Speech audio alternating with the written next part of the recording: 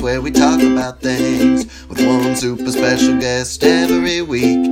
Just sit back, relax, and hear us speak on This Is Happening, the podcast. Hello, everybody, and welcome back to This Is Happening.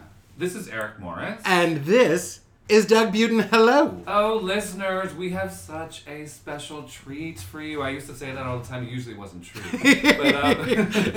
But today we have someone who's just one of my favorite people in the universe. Is that true, Eric? Why don't you tell us about today's guest? Tim Kirkman is a very accomplished writer-director who has made beautiful films again and again and again.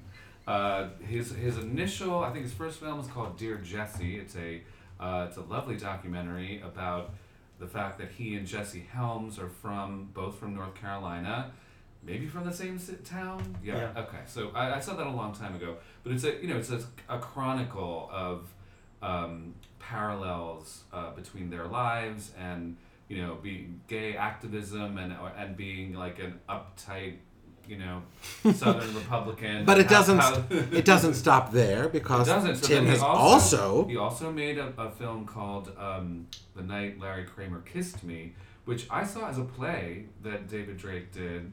I never saw it. I read it maybe 6 or 7 times. I had several friends. I had a friend that did it out here. Tim made the film version of that. He also made a beautiful film called Loggerheads, which is how we met.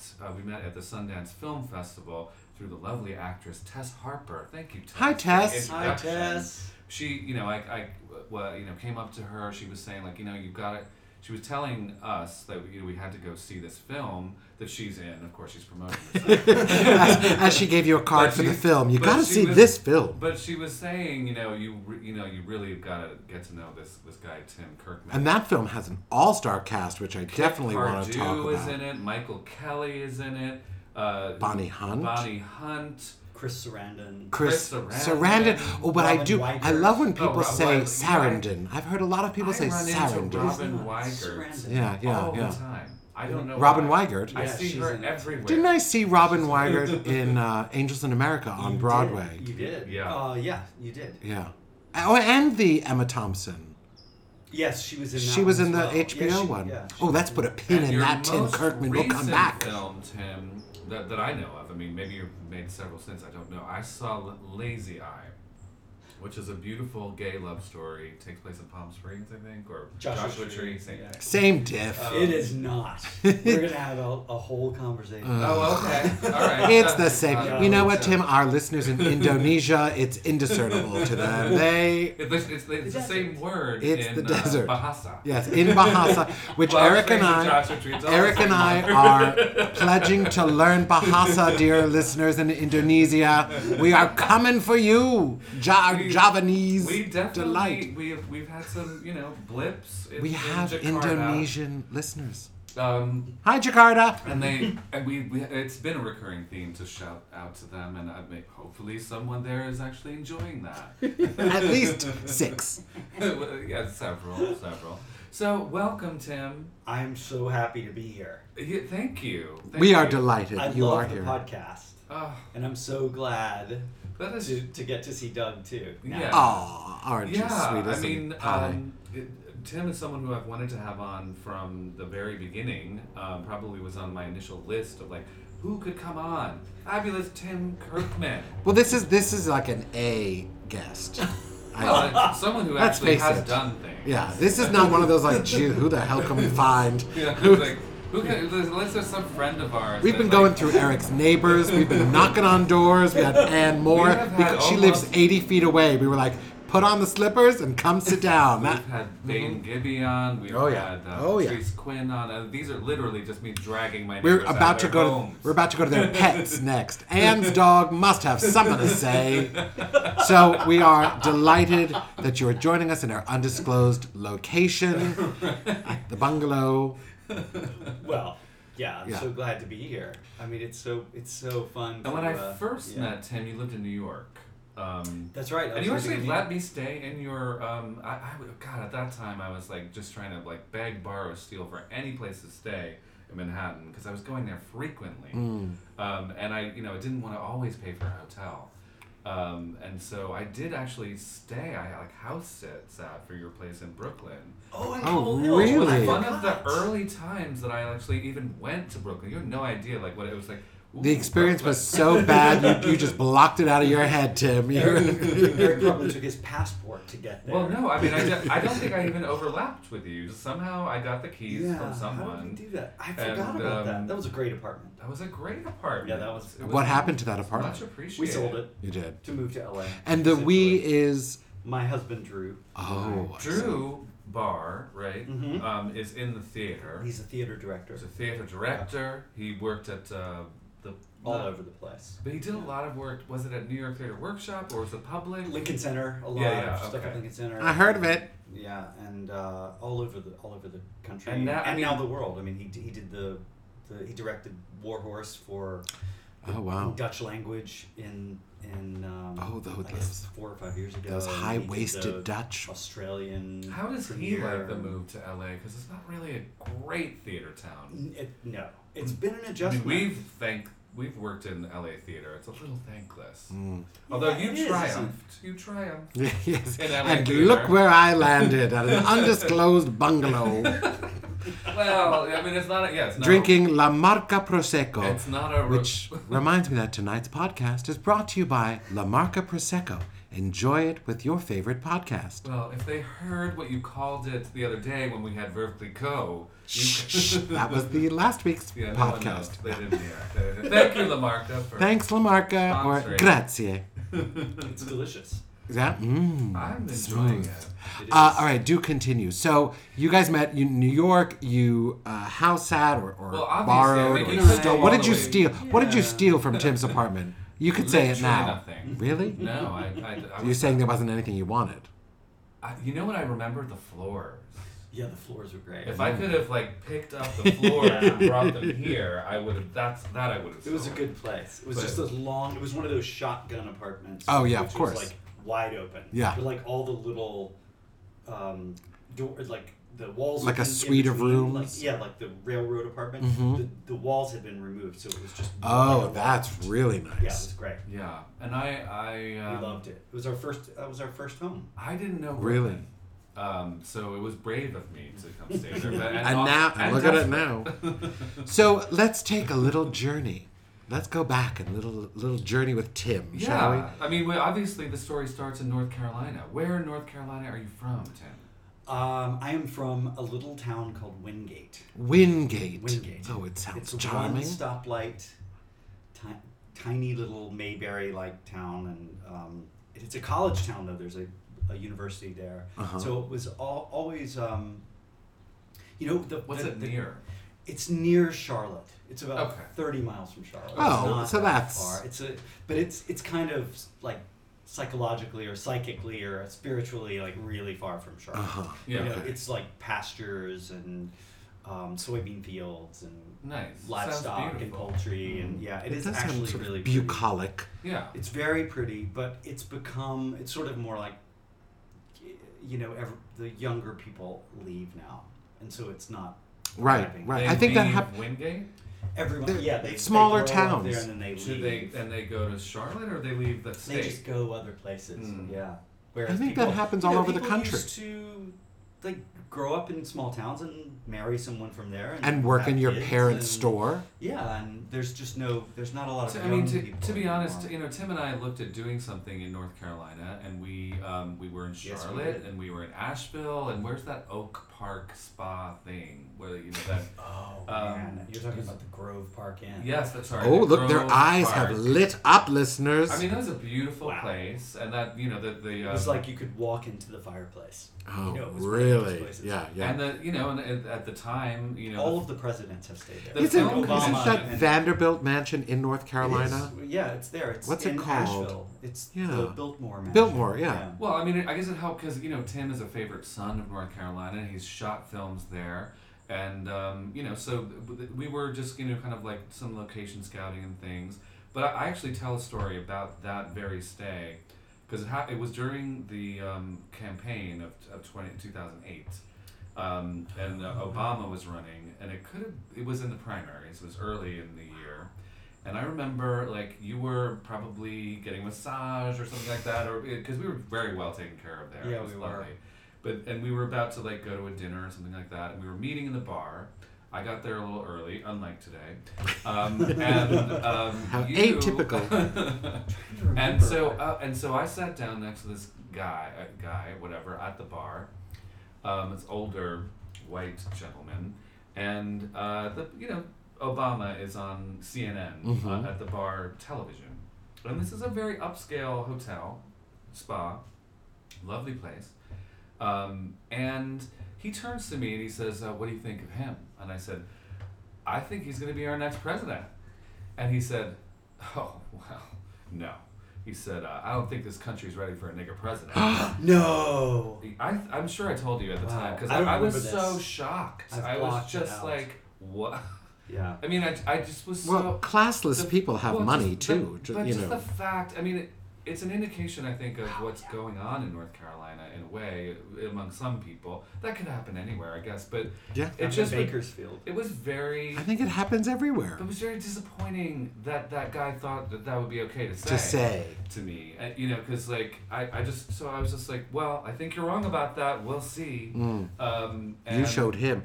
I will say, though, Obama showed North him. Carolina, I had the best pimento cheese in North Carolina. Something that this New York City kid had never experienced before. Pimento cheese Only is about a great. year ago.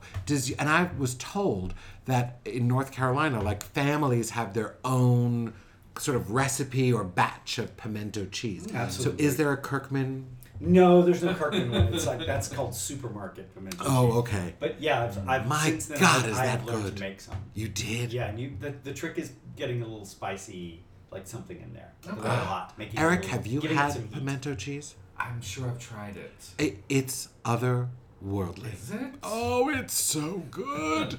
It's so good. I wish we had some right now. I was changing planes and I bought myself some at the airport to take back to Los Angeles with me. It was an American flight. It was an American Charlotte Airlines hub flight, of there. course. Speaking of American Airlines, did you know that tonight's podcast is brought to you by American Airlines? We Stan's can pimento hardly cheese. keep up. We can hardly keep up with all of the new sponsors. We have that so Doug is many preparing for us. sponsors. Thank you again, American Airlines, at 1-800-433-7300. AA.com.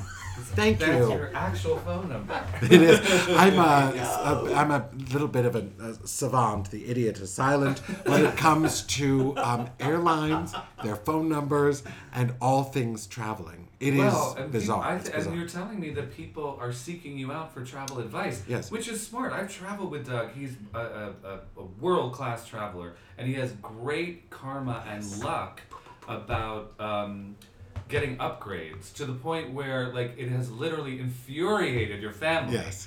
Because, like, We could talk about that another time. Well, just briefly, just like there's been times where you like checked into places and maybe your parents or your mother like didn't know where you were staying. Yes. And then all of a sudden, like towards the end of a trip, they start like comparing notes on the rooms. Like, well, it's okay, whatever. And then they discover that Doug has had this like palatial balcony suite, and everyone else is stuck in like bunk beds or something. That is true. It was also that was also the trip where we were in Acapulco and we were flying back to Mexico City, where my parents were then going to fly home to New York City and I was going to fly west to LA. And we got on the plane, and for some unknown reason, I alone was in first class, and my parents were in coach.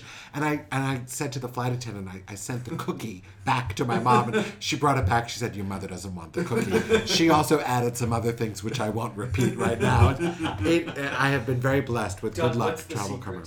I always say it's just because I am nice, and I send letters and thank you notes, not only complaints, but I also send thank you notes and compliments to everybody that I can think of.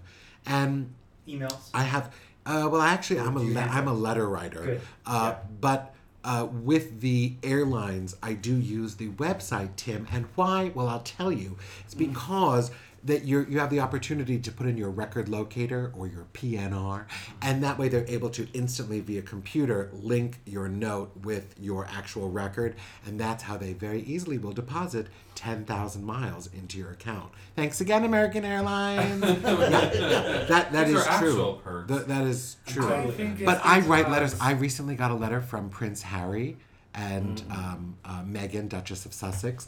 I got a letter back from the Queen. Well, not from the Queen, but from one of her ladies-in-waiting, Annabeth Whitehead. Do you remember what she said to me, Eric? That the Queen commanded her Commanded her to write me back. Yeah. If you want, not just you, Tim, but everybody, even you in Jakarta, if you write a letter to the Queen or to any member of the royal family, they will write back. Whoa. That's probably true of the Obama, I have a presidents, beautiful too. letter from Obama that he signed, wished me a happy birthday, and it was a thank you note for the letter that I wrote to him. I have a letter from Hillary.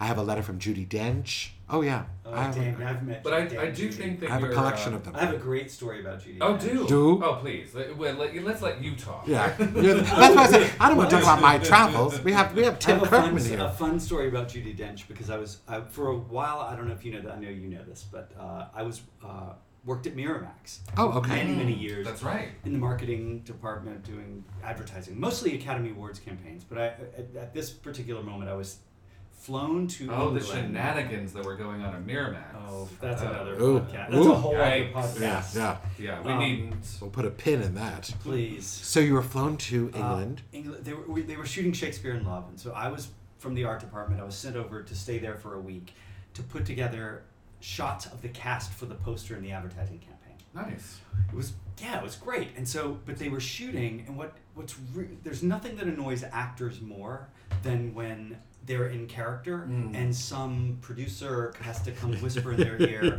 the distributor is here and they're taking photographs for the advertising campaign and they need you. I mean, And there's that's Right. going to help you get where you need to be for the next Exactly. scene. It was just really awful. Yeah. Except almost everyone was just delightful, like lovely Even human beings. Gwyneth? Just- Oh, You don't well, have he to said. say. Oh, he said almost.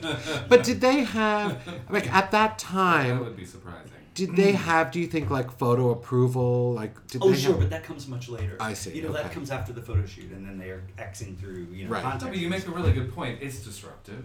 It is disruptive. I think It's disruptive, but it's also part of your job. It's necessary. It's definitely part of their job. and it's not an everyday thing. It's sort of You're right. it puts me in the position of being kind of the bad guy or at Right. least the face of the Sure. thing that they don't want to do. It's not Right. like you were like, Gwyneth, I need that pimento cheese recipe now. You're like taking a picture of her. It's not, Well, you're not you- asking her to do an etch-a-sketch. And that she is in the middle of being photographed anyway. And Yeah. she's like, the star. turn this way. you know, To she's- help fuck her. and she's the star of the movie, so there's a lot riding. Yeah. There's Right, a lot of pressure. Yeah. And everything. And she won an Oscar. All turned out well. Yeah. And it turned out well. But Judy, back to Judy. Yeah. So, Oh, so- Judy. of course. She's the one. so Judi Dench, obviously, I mean, was already. I mean, she was a big movie star. I mean, a big star in England. You know, Yeah. in the theater, and everybody in the United States in the acting world knew who she was. And every gay She guy wasn't everywhere. She wasn't really a household name yet.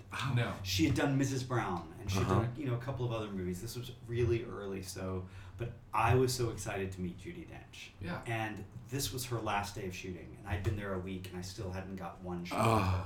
And so it was really, she heard that we were there, and so Judi Dench excused herself from the set because she could not miss being on the poster. That's what we were told. Like, she heard we were there, and she's like, "Well, I have I'm to go." in. And they were really pressed for time, so they didn't want her to leave the set. They needed to shoot her out and get her home. Right. And so Was that director John Madden? it was John Madden. Yeah. And so in rolls into this airplane hangar like place. I mean, it was a stage, but it was enormous. Yeah. And a little golf cart comes in, and there's Judi Dench with one of the ADs. Oh my God. And on the walkies, all I kept hearing was, "Where is Judy? Where's Judy?" And she said, "Tell them I'm in the loo." Well, that she can get away with that, right? And she was I love fantastic. that. Oh, that's she was so just great. That's how I got to meet her very briefly, but that was really. Wasn't she wonderful. nominated for She that as won. well? It was like She she won, That and it was a her very first short for like 8 appearance. minutes Yeah. on screen. It was like she and Beatrice Straight are the shortest. The shortest. Exactly, for Oscar, network. Yes. My first Judi Dench memory is Room with a View. Oh yeah.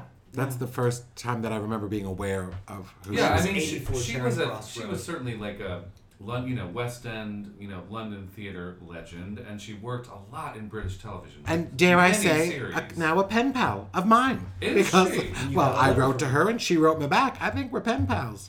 We're That's the definition of pen pal. practically dating. Did she write with a pen? She wrote with a pen. She signed it. She sent me a picture, which I didn't ask for. But thank you so much, Judy, for the picture. I really just sent her like a fan letter, but she did send me a little note with a picture, and it's hanging on my wall. Okay, I saw her so on Broadway in Amy's View. Did you? I did. oh, I never saw Yes, that. I did. I had like second row. She was for that. stunning in it. Oh I my had high God. seats. This was after Shakespeare. After Love, Shakespeare or in Love. during or something. It was like Sure. right in that period.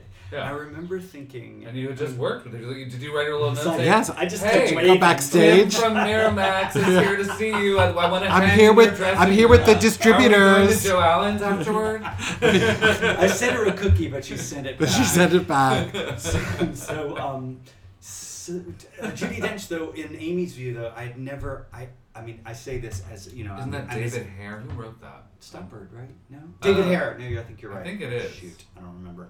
But I remember... Googleable. I remember that was one of the sexiest performances I'd ever seen. And I remember feeling like I'm as gay as a picnic basket, and I'm sitting there just going, wow.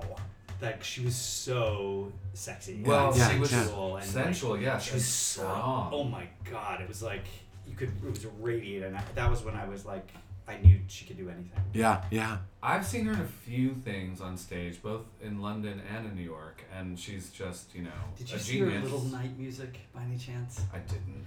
Me either. I That's did. the one. Well, I saw the filming of it.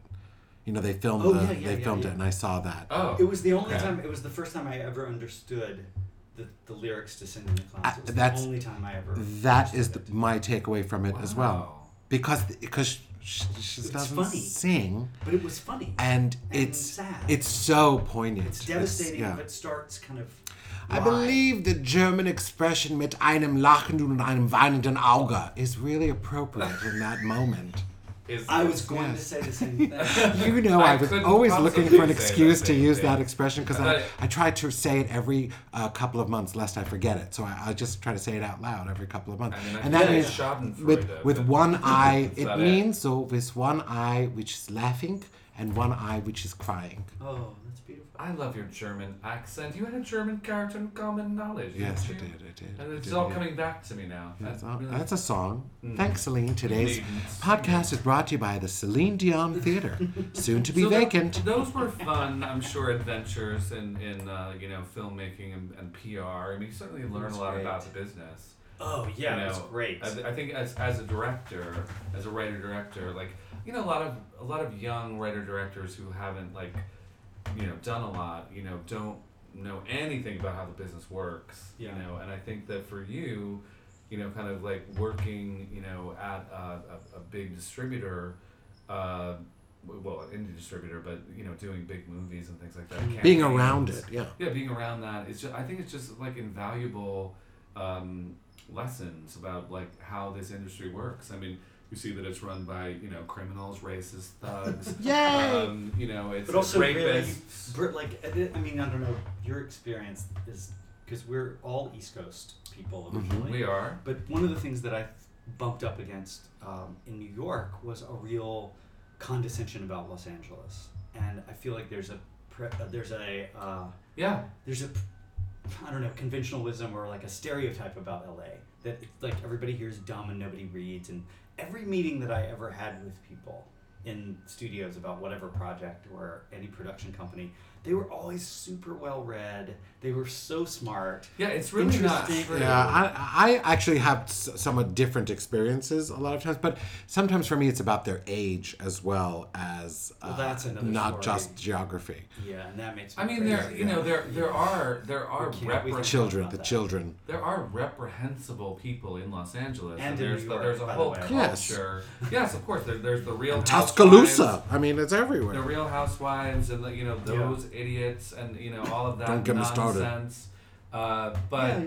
But I did find when I moved to LA, first of all, I mean, like Doug was among the early people that I met, and he's a New Yorker, that's fine.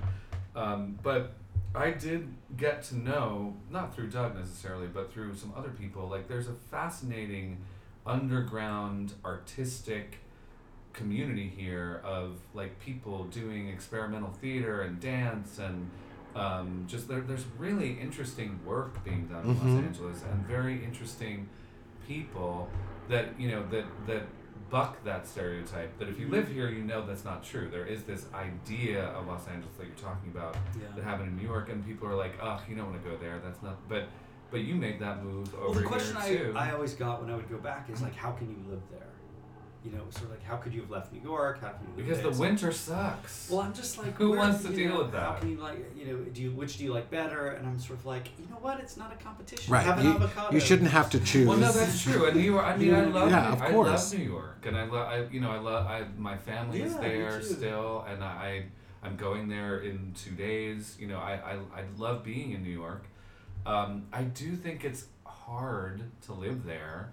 Yeah. It's not the same city that I grew up in.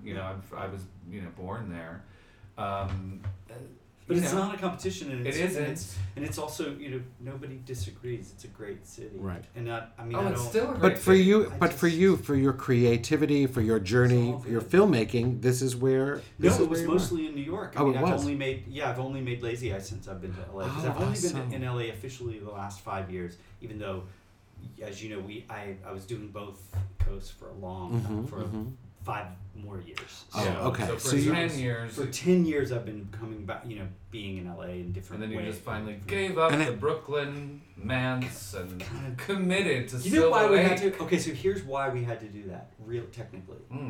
Because Drew was traveling overseas so much at that moment, like doing War Horse and other plays, and then I was out here all the time. That was when we were working together a lot.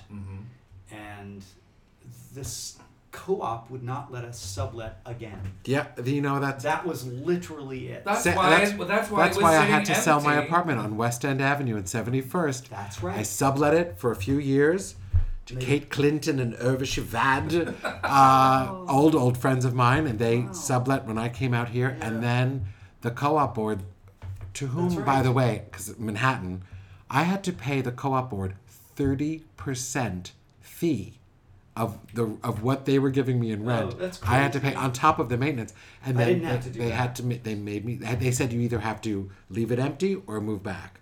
So I had to sell mine. It's so terrible. Well, it was frustrating because they all knew us because we'd been there 11 years, and I don't know.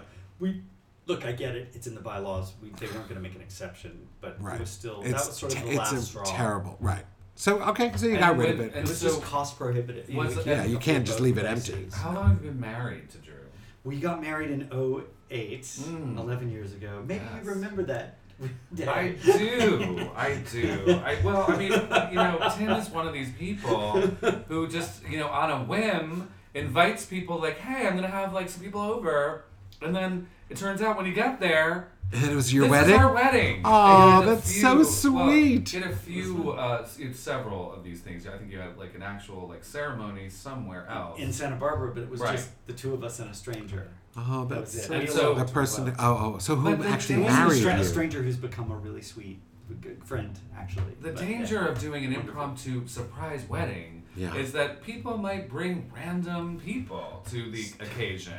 Okay. Which I did. Yeah. People don't. You would have. If one is invited with a guest, one would receive an invitation that said +1 or with It guest. wasn't for a wedding. It was for like a for a barbecue. It was like A barbecue, anything where there's going to be food, you can't just bring people. I did. I No, actually no, no, said. no. I think I said, would you mind if I brought Carlo? That's important. You know, I got there was a little bit of like a and I was You decided not to take that hint. yes Right. But you didn't take that hint. No, I'm like, well, I'm with him anyway. It's coming. He's coming. It's So, but so when we That's got beautiful, there, though, that you did It was that. fun. When I was on a date. Well, we were one of the 18,000 couples. Oh, you So were. We had to, like, Yeah. we had to. That's why we didn't. You have had the- registered. because we were. I mean, there was no time. No, It was of like- course. It was that time We had to before go. Prop 8. Right. That's you know, right. And passed, and so yes, there was urgency. Before there was problems with That's bakers and candlestick Yeah, makers and yeah. florists and all of that. Yeah. So it was. Yeah. It was summer. It was But July. I just remember feeling really awkward because I I'm was like, so sorry, Eric. no, please. Yeah. I then didn't behave myself very well either. Who did? That was Oh, a fun. That was a It was a fun day. really fun. That's night, very and, sweet, though. I shouldn't have mentioned his name, but he'll never listen to this. Yeah. I do see him out and about. He's a lovely, lovely guy. We were dating at the time. We had fun. It was fun. You can bleep out his name in post. I mean, We'll have someone on our team take yeah, care of that. there's Team, take care of that. It's true. There's a team. 'Cause Yes. I can't do it. Yeah. It was a Now really I'm starting good to think of all party. the people who were there. That was really fun. You must have pictures. We have lots of pictures. Oh, good. Yeah. So you- It was great. But everyone was surprised. 'cause we Hopefully didn't tell none of anyone. my Right, clandestine activities that I was trying to hide. That's from on other video. people. Yes, of course. That's in the newsletter. So that's on XTube. Pornhub. It really was scandalous. Yeah. Dave. Oh, Eric. Apologies. No worries. It took a podcast for you to get that apology out. Jesus. I would say 11 we all years have a ago. past, I think we all I- have a future. I think I did apologize at the time. I don't know. So, can we talk a little bit about filmmaking and your No, films? of course. So, did you go to film school out of college? I did not. I did film a little bit in undergrad. I was a graphic design major and journalism. Where'd you go? minor. I was at North Carolina State University. Okay. Went home. What went town home. is that? Raleigh. Okay. Raleigh, North Carolina. It was I had a fantastic education because I went to the College of Design, which was like a little slice of heaven surrounded by Because you're also Hell. an artist. like an art school. Right, You're also right. an artist and graphic designer. And I studied painting there and drawing. Yeah. And I mean, it was a fantastic. It was it was a comprehensive design school. So the theory was that you sort of like Black Mountain, and it was all influenced by like those Bauhaus kind of Right. mentality. Whereas yeah. like you leave the school as a designer and can be sensitive to all the aspects of design. Like even though I majored in graphic design, I understand architecture and product design, and like I think like a designer. Sort of a rather than- rounded Yeah, education. yeah. And I use it every day of my life. And in That's some fantastic. ways, filmmaking was just a natural outgrowth of what they taught me about principles of design. So did you go into school knowing you were going to come out as a filmmaker? I had no or idea. You were just sort of in the No. arts and in graphic arts and whatnot? And I found a camera in the basement of one of the of Brooks just Hall. that simple. Yeah. And I dusted it off, and the guy ran the AV kind of cage. He dusted it off, and he had been a filmmaker, and he said, I'm going to show you how to use this. Nobody has wanted to use it in years. It was 16 millimeter. It was hand cranked. Yeah. And it was like, it changed my Isn't life. that like It's kind so of funny. zaprudery of you? Isn't it? It was very zaprudery. But it's very funny that It was like great. And that, Super like, 8. And it's like Super 8. no Super 8. one's been interested in film in years. You know, Well, it's everyone just- was interested in video. Yeah, And they yeah. were- Oh, that was okay. the burgeoning kind of video. Oh, okay. And your early dreams days. were in CinemaScope, honey. I wanted So to be a movie maker. what was the Yeah. first? So what was the No. first thing you shot with it? Do you The remember? first movie that I ever shot with film Yeah. was, do you remember Suzanne Vega's Tom's Diner? Yes. Yeah. Do do I do can do hear do it. do do do do do do do. Hey, I think at this moment we'll layer that in. Oh, Yeah. well, that's a lot. Work of on that both. team. That's a Yeah. lot. Of Oh yeah. both. It was Anyway. the original, not the little disco-y version. Yeah, Okay. of course. Yeah. I had it on record. I totally had that. Yeah. No, I didn't. It was one of my cassettes. Had a That was a cassette tape. great album. That's where I really miss Nathan. Take He a was able note. to do I'm things going to like listen to that But tonight. we have a new team. Yeah. Hello, team. I shot, okay, I so you kind shot. of did a linear, literal version of that song in a diner in Raleigh, North Carolina. It was really fun. And where is it was that, great. do you think? I have it on Did you get it like VHS transferred? somewhere. Yeah. I'm totally going to get it transferred. Yeah. And then I went to the New School. Okay, Because in I New thought York. I was going to be a film snob. Right. I wanted to write about film, and that was when I was being a gay activist essentially, and AIDS activist, and it was sort of like that was the early days of the later days of AIDS activism, because it was sort of like Post Is Larry it- Kramer. Yeah, it was sort of like Mid 80s? queer. You remember like. No, you're talking about mid '90s, right? Yeah, like later. early Early 90s. Okay. Yeah, and so I was in the New School, and we were all doing. It was like media criticism. There was a lot of reading Marshall McLuhan and Marshall activist media makers. Like they were doing you remember the kiss-ins in the bars? Like Yeah, if of we course. go to the Upper East Side and everybody would kiss. Yeah. That makes me Suddenly- think of what's his name, Michelangelo Signorelli. He was Signorelli, my yeah. god. I mean, Exactly. he was Yeah. like, oh yeah, I love. And I read his outing book, people cover to and- cover. Yes, whether or not people Queer should Nation, be that's out. what Queer it's Nation, called, yeah. Queer Nation. Yeah. And so there was a lot of activism at the New School at the time. So I thought I was going to be that person. I thought, I wanted to be Ruby Rich. You know what I mean? That was sort of like my You're- for the Village Voice. What you aspired, yeah. Yeah, Yeah. I thought that's and then Or like a better Michael Musto. I love Michael. Yeah, I mean, I yeah. shouldn't say I love better. him so He's much. great. But anyway, it was that he was an activist in his own way too. Absolutely. You know what I mean? Absolutely. In a hats very off. cheeky, Yeah. wonderful No, way. he's great. Like I felt like such synergy. That's what I'm really missing right now. I really miss that world. I'm feeling Well, very it's old. such a sense of Yeah. community, We and were it was- desperate. and that's the thing is that we all had this sort of common message that there were so many different facets that people employed to get their messages out, but it was all this sort of unifying goal that maybe is a little disparate now because there's all this social media. Everything is very Well, that's what I was just thinking. solitary. I mean, there are wonderful, beautiful young activists who are very serious about things, but their medium seems to be like the Instagram story, it's like this picture or whatever, which is fine. Maybe but it's working. I don't know. But it's not the same as like. it doesn't work for serious- us in the same way. Just serious articles. Like no one has the patience to read an article now, but much less. And it's just like you need like a little blurb. Mm-hmm. It was just so. I felt such desperation. I mean, I'm romanticizing it a little bit, but it was. It still smelled but like it sounds- urine in the subway. It sounds like remember you went those there moments. with like a real mission. Well, queer cinema was exploding. So it was Yes. like Tom Kalin, Todd exactly. Haynes, Rose Trichet, like those filmmakers, Cheryl Dunye. So did you feel- Greg Araki. Yeah, Greg Araki. Greg Araki. So you were kind of part of all of that. You aspired Isaac to be Julian. part of that group. So is that what? Oh, they were total inspirations to Yeah, me. I was like, as soon as I saw Poison, I remember feeling like that film, and film can do. That was it for you. And Christine Vachon Christine was Vachon, making those yeah. films, and I mean, Miramax was. She changed the world. She totally did. I love her. I mean, She came I've met with her a number of times, and I thought to myself when I was meeting with her at the Cannes Film Festival once, was she's pitching. Oh, you just had to drop that in, didn't you? I mean, I met her at the Cannes Whatever. Film Hold on a Festival. second, let me- My lawyer set up a pitch meeting with her, but It was over croissant on the cassette that she was trying to get me to finance Savage Grace, and I was like, this movie is not gonna make a cent, and I can't help you. A sou, not a cent.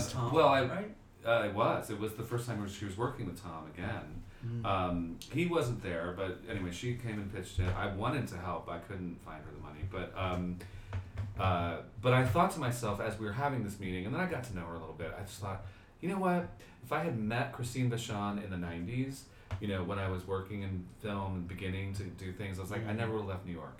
Because she was doing exactly what I wanted to do, and she's a maverick. I have such huge admiration for Christine Vachon.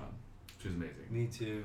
And she was very, very inspiring to me, and continues to be. Yeah. But the whole new school thing though didn't last but a year. I mean, I graduated from there, but I realized very early into my 3-year master's program that I did not want to be sitting around a room talking theory. Right. With- You didn't want to discuss it. You wanted to go do actually it. do. I wanted to make movies. And is that when you decided to make Dear Jesse? How did that happen? It is. While I was at the new school, I saw a movie by Ross McElwee, who's from Charlotte, North Carolina. He teaches at MIT, and he's an amazing Nerd. first-person documentary filmmaker. Okay. He narrates Like it. Michael It's Moore. about him, but he way predates Michael Sure. Moore. And he was one of the first people ever to insert himself into a documentary. Oh, Right. interesting. And so the great movie Sherman's March is in the the American Archive. It's like this incredible film about a young filmmaker who gets a grant to make a movie about Sherman's March through the South during the Civil War. Right. But right before he starts shooting, a girlfriend breaks up with him, and so he traces Sherman's March through the South, but interviews ex-girlfriends and his family, and it explores his complicated relationship with having left the South. Fantastic. Being born there, being from there, and I totally identified with that. Yeah. And so in 1996, when Jesse Helms was running for re-election, I decided I wanted to go home. I'd been in New York for 6 years. I wanted to get out of there, go back, and try to figure out why the people back home keep sending him back to the center. Right. And I made Dear Jesse, and it's a very personal first-person diary, and it's a letter in the form of a letter to Jesse Helms. Oh, from wow. me. Okay, great. As a queer kid who grew up in the same town, has all these things in common, but as I say in the movie, the kind of the punchline of the movie is that the thing we have most in common is that for 24 years in the U.S. Senate, he's been obsessed with homosexual men. Most of my adult life, so. No, it's a beautiful window into who Tim is. It's an amazing film. It got great. Can people see it? Thanks, notices. I loved it. It's on we see it? Amazon. So it's on Amazon. It's on Amazon Prime, I guess. Which is so perfect because tonight's podcast is brought to you by Amazon and Amazon Prime. Sign up today, get a free month trial, and watch Dear Jesse on your Amazon Prime. Thanks, Use Amazon. the promo code. This is happening. Yes, Let's yes. start getting this real. Promo code. This is happening. The podcast. Now, Tim, if that was that was your first, big ol'. Yeah. Give me 3 things that you learned about filmmaking.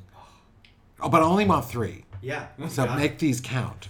3 things that you learned as a result of making that film that you took to the next film. Okay. I'll try. Yeah. I know the first one that came to mind was shoot more than you think you need. Oh, that makes sense. That was tough. How much more, Tim? I don't know. Were you slowing down scenes and making them just to But fill if you time? don't do that, you No, have it's fewer options, Yeah. and you're gonna narrow yourself into this cut, and you're like, but what if I? So spend your budget on more film stock or whatever. Right. Okay, so there's one. Here's one that's this is more vain, but it's also important for documentary filmmakers. Yeah.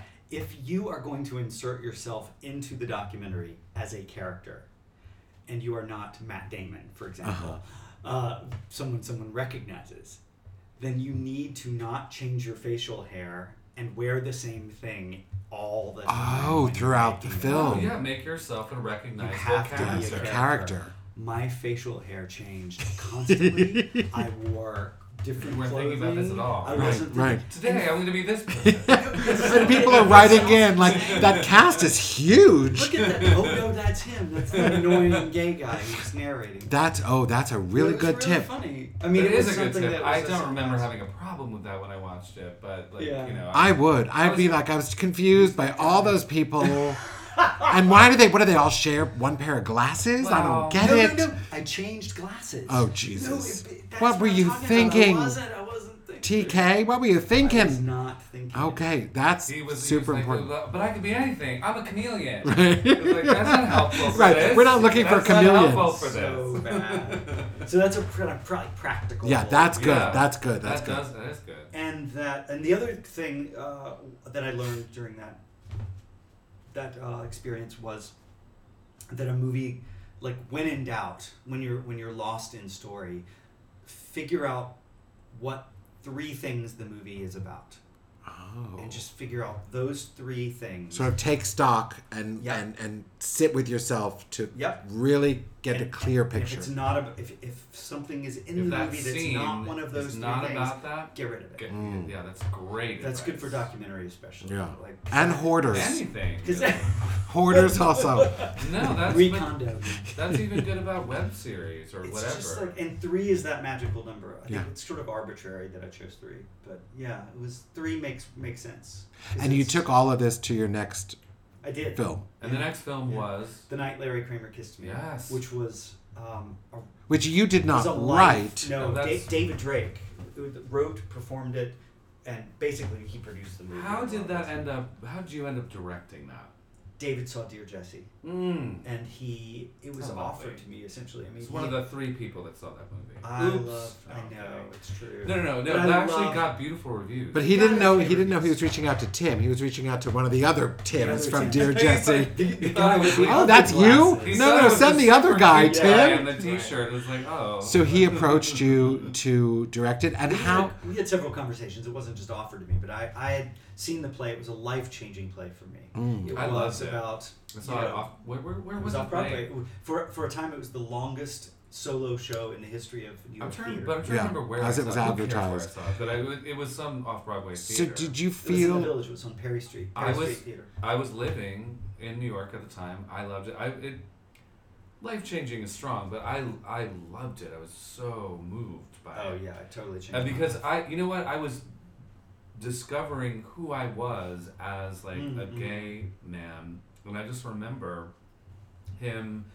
There were all these different things where he's, it's like same seeking same, or just like straight acting seeking straight acting, just like there's all these things that like I was just learning. It's just like kind of discovering what dating. No, was I read like. only read.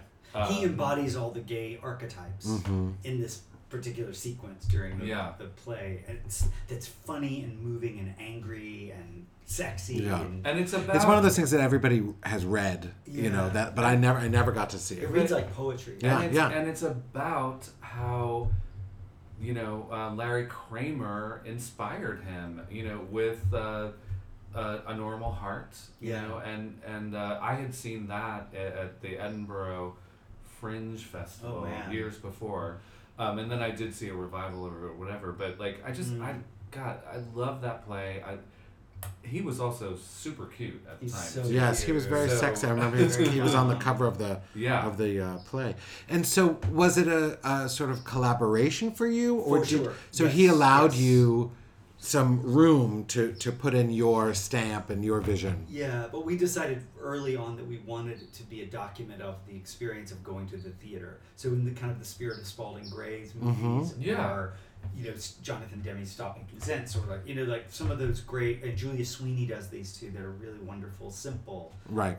But powerful staging and filming of a performance. Was it of a performance, or was it just for camera? We shot 5 days in Baltimore, and one of those days was with a live audience. I just saw the Helen Mirren play, The Visit, or The Audience, where she played the Queen and with all of her prime ministers, and they filmed an actual performance on the West End, and they played in movie theaters. Yeah. I think it's called like Fathom Events or something, which is also one of our sponsors. Whoopi Goldberg did this with her show. Yes, of course. That Mike Nichols directed, and Claudia Schiffer, remember Blown Sideways? Of course, Blown Sideways, yeah. Of course, and also Lily Tomlin did it with Intelligent Life in the Universe. So I mean, it's a great tradition. I mean, but there's a real art to it. Yeah, what I mean is like you didn't decide to like let's open it up and actually just like cast other people. It's like no, you captured the play, the experience. And it's not just about placing a camera and staying out of frame. I mean, you have a vision, because it doesn't always translate. And in some ways, it doesn't work. And I think it worked. I mean, I'm really proud of the film. Two things you learned from that one, Tim. What are 2 things? No, I remember listen, I had seen it. So proud of it. I had seen it live, so I had that experience. But it's a document of what that play is and was, and you captured him doing it, and you worked with him over 5 days. well, obviously over more time than that. But you captured They it met at in half hour, 5 and- days. Yeah. And was hard. it's beautiful that you did that. I Thanks. love that film too. And so then that led to Loggerheads. Loggerheads was a Which was the really big, Which you wrote. big I film wrote for that. you. That was the first film that I wrote that was a fiction, like narrative fiction. And What we would call a movie. a movie. Yes, and that was inspired by a woman that I met on Dear Jesse. Mm-hmm. One of the characters in Dear Jesse, actually two characters, are mothers who both lost sons to AIDS. Both of their sons' names were Mark, and they started a political action group called Mothers Against Jesse in Congress. They called themselves Magic. Okay. And they called me one day, during Larry Kramer actually, and they said, there's a woman that you need to meet. And it ended up being the woman who inspired Loggerheads. And her story is that in the 1960s, she was unwed and pregnant, and I think 19, and was sent away to a home for unwed mothers, and gave up her child for adoption, and 20-something years later decided to look for him. And simultaneously, he was adopted by a family and wanted to look for her. And the laws of North Carolina prevented them from meeting, even though they each had 2 letters, one from him to her, one from her to him, sitting in a folder in an adoption agency. Saying, and the law, "Please The let policy us doesn't meet." Please allow let us you. meet. Wow. Yeah. And it prevented them from meeting, and he died of AIDS before they could meet. Ugh. So I thought, there's a movie here. Yeah. And so And that Tim became found a Loggerheads. very beautiful, ingenious way to structure and tell that story, in that the way the narrative is set up in the movie, you don't know, it's like parallel stories, and you don't know how these people are related, until the end. And it just blew me away. And Loggerheads is available. Loggerhead is available on yes. Amazon Prime at a $1.99 rental fee. Yes, it is. It is. Yeah. So continue to use your promo code, listeners. There it is. I see you that putting was- it in your cart. That was actually, I was like, on my adventureering in, the world of independent film, and We met after the premiere. so this is first what screening. happened. Like It was at Sundance. It was at Sundance. Outfest. I mean, I it was played looking- all over. I was looking at doing this adaptation of a novel by Lee Smith, who's a brilliant woman Southern novelist. Who was in Dear Jesse, and she was my teacher. Exactly. In college. Really? She was my creative writing professor. And so when I was going to the Sundance Film Festival, I don't think it was for the first time. I mean, often actually when Doug was doing events there, just like sponsoring the gays. Not going to. I went to 6 Sundance Film Festivals, and I saw 1 movie 1 year. Yeah. That was it. Was I was like, are always they doing really showing movies at events. this? Yeah. No. That was always a fun little aspect, but for me, it was great, that it was, Tess Harper said, well, you got to come see this movie Loggerheads, and meet Tim Kirkman, and so I went to a screening. I think it wasn't the first It was one. maybe like 3rd or 4th. Because this actually, yes, this Yeah, was it my was- first trip to Sundance, and I was there for the second half. Okay. And so I went to this, and I went and I only knew Tess tangentially, and I introduced myself to her, told her who I was, and she knew that I was going to come see this thing. She's like, "Oh my God, great!" And then she brought me over to meet I remember Tim, that. and we had a great conversation, and here we are. Yeah. But I mean, we ended up, collaborating and Trying to get a movie made. trying to So- get a movie made, as you do. And so, speaking of which, It'll get made someday. what's Oh. happening next? Where are you now in filmmaking world? I am writing. I've written. A film about 2 podcasters named Doug and Eric? Oh my God. Well, we're looking for a sponsor. Oh, But, we'll see. We'll one see. of the things that Tim has continued to do, I mean, like he, now, he became like one of like the mentors of Outfest's screenwriting program, and I've has done that a helped few times. identify, like new scripts and shine a light on new talent, and then. And we have all these strange intersections. Like someone else that I went to college with produced Lazy Eye, The producer of Lazy Eye. Todd. Yes, Todd. Todd Schatz. Yeah. Yes. Oh my God. We and Todd. We went to Penn, and I actually saw him at Shul recently when I was taken to a. Todd is an amazing person. What's the your producer. It might have been a Yom Kippur service or. Okay. Todd is a leader, is like an educator. In addition to being a brilliant producer and activist, and especially here, I mean, all over actually. He's lovely. He's a fantastic human being, and a Jewish educator. He has an entire life as an educator. Is he seeing someone? He is. Oh. He is a great. I'm sure he's lovely. He's fantastic. He really is. He flew to Israel yesterday, but Todd and I met. Simon is his boyfriend. Todd and I met in, God, do you remember the Donkey Show back in New York? The Shakespeare that was Midsummer Night Stream in a disco. Yeah, it was great. So Todd and I met there at mutual friends, just at a party one night, and we were friendly, but not really close friends or anything. But we kept up over the years. I sent him the script for Lazy Eye, and on July 4th, he had it for a month. I didn't hear from him. On July the 4th, I was in Arizona. I get this phone call. Todd says, I'm in Israel and I'm on my way home. I read your script. We have to talk. I'm like, well, can we do it later? He's like, no, now. It's like, we're making this movie. And 3 months later, we were making the movie. Amazing. I love that. Amazing. That. He was just he just loved the script. And Todd after that, Todd is younger than I am, so we didn't actually overlap in college. But yeah, I don't like to hear that. Whenever Todd and I were together, he's like, well, I'm younger. Youth. So, yeah. No, but he made it happen. I mean, he was really instrumental in getting that movie together. We did that. We produced it together. And we actually loved the experience so much we started a company. Oh, and what was the inspiration of Lazy Eye? Tell us a little. I did see it, and I was hugely moved by it. Lazy Eye was inspired by a lot of different events that I combined kind of into one. The main one being asking the question, what happens if somebody from your past comes out of the woodwork and contacts you after ghosting years and years ago? Oh, wow. And I was finding that social media was doing this a lot, with people who just kind of... They just resurface. Yeah. And you're like, the one who got away, suddenly, what happens if the one who got away suddenly, contacts you? And that was the origin of the story. And so I created this story that was hugely, a lot of the details came from my own life.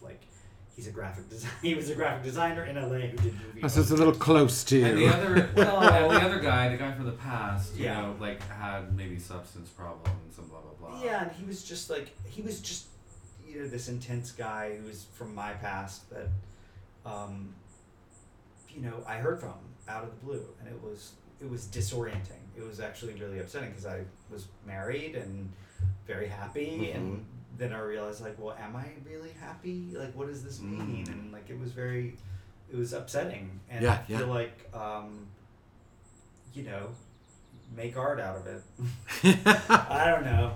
It was really... Life gives you limes, make a margarita. And I realized the more, talking to you and other people, this is so universal. It is. I realize now it's just... I made parallels to it in my own mind, but it was the summer of 2016, I believe, right? That's right. Because I had just I just had a very explosive breakup with someone that I'm prone to do that, but and I was very kind of lost in this drama of that, and I saw this thing and it just kind of shattered me for a minute. I just there was something universal and relatable, you say, it came from your own life, your own inspiration, but you found a way. I mean, it's fiction, but it is. No, exactly. That was a lowercase f fiction. Right. Yeah. Right. That was a jumping off point. Right. Exactly. I mean, your own inspiration, but I just like a lot of your work too. I have always found it to be super moving and very personal, but also in some way universal, at least to me. Thanks, Eric. I think you do that really, really well. And so you said now you are writing something new. I have a couple of projects that I've never been more excited about. Oh my gosh. Yeah, one I can talk about because it's been talked about a little bit. But it's the story of Walter Jenkins, who was LBJ's chief of staff for over 25 years. He was with him from Texas all the way to the White House. Wow. In 1964, 3 weeks before the Goldwater LBJ election, he was arrested for having sex with another man in a YMCA men's room. And he was a father of 6 and Catholic and married, and it was on the front page of every paper in America. And it put homosexuality up front in a time when it was you couldn't talk about criminalized. Right. It was pervert. It was and there's a sex act, illness. not just being sort of queer. Right. And Lady Bird ended up speaking against her husband. I mean, she took a position against Lyndon. Against Lyndon's. Wow. So you're doing a film about this incident. It's about Walter. Yeah. Wow, that's very exciting. I'm very excited. What's it called? One of Many. And have you put together your team, the producers? I have a team. Do you shoot on film? How does that work for you now? Do people still? There's no reason to shoot on film anymore. I don't think. No, that's a lost cause. Yeah. I mean, maybe did Tarantino just shoot his last thing on film? Yeah, and Paul very Sanderson few still people does, do. I believe. Yeah. And I have to say, I mean, The Phantom Thread was beautiful. I mean, it was exquisite. Yeah. On film. Well, this is so exciting, Tim. Well, maybe I'll come back and I can tell you about it when we shoot it. Poo. Of course. Yes, of course. Well, Tim, you're welcome back anytime. And the fact that you live not far from this undisclosed location, and you're actually on your way to another destination, soiree, or whatever it is. Thank you for joining us, Tim Kirkman. This was so fun. I truly adore you. It's so good to see you. I don't see you nearly enough. Well, let's make that not the case. Well, you guys, I'm getting a little uncomfortable. Oh, that's right. We did try to see each other on Pride. I waited in line for forever. Well, and actually another cohort of ours, Georgie Leahy, also tried to get in. And I gave a little test run because she was shooting something and she wanted to come in for literally one drink. I tried to pull her in off the line. Nope. Our was not today, it. Satan. Not today. They were not having it. They were like, you'll get thrown out. You need to go back in now and stop doing that. I was like, okay. And I saw the guy at the door. I mean, I saw the guy later in the party, and I was like, I apologize. He's like, okay, don't do it again. Mm-hmm. And I was. They wouldn't. Mea culpa. They wouldn't even let Gus Kensworthy in. Well, exactly. If Gus Kensworthy, Olympic athlete, can't get in, then no one can. It ain't gonna happen. If he had gold, I bet he would have been able to get in. Maybe. Yeah. If it were, what's his name? That other guy. Well, Adam Ripley. Thank you, listeners, for joining us. For hopefully you're listening in, North Carolina. I would hope we have favorite son of North Carolina, Tim Kirkman here, and of course, as always, thank you, Jakarta. We need to learn how to say thank you in Bahasa. Stay tuned. Next time. Future episodes. We will know how to say that. Yeah. Thank you very much for listening, and goodbye. Bye.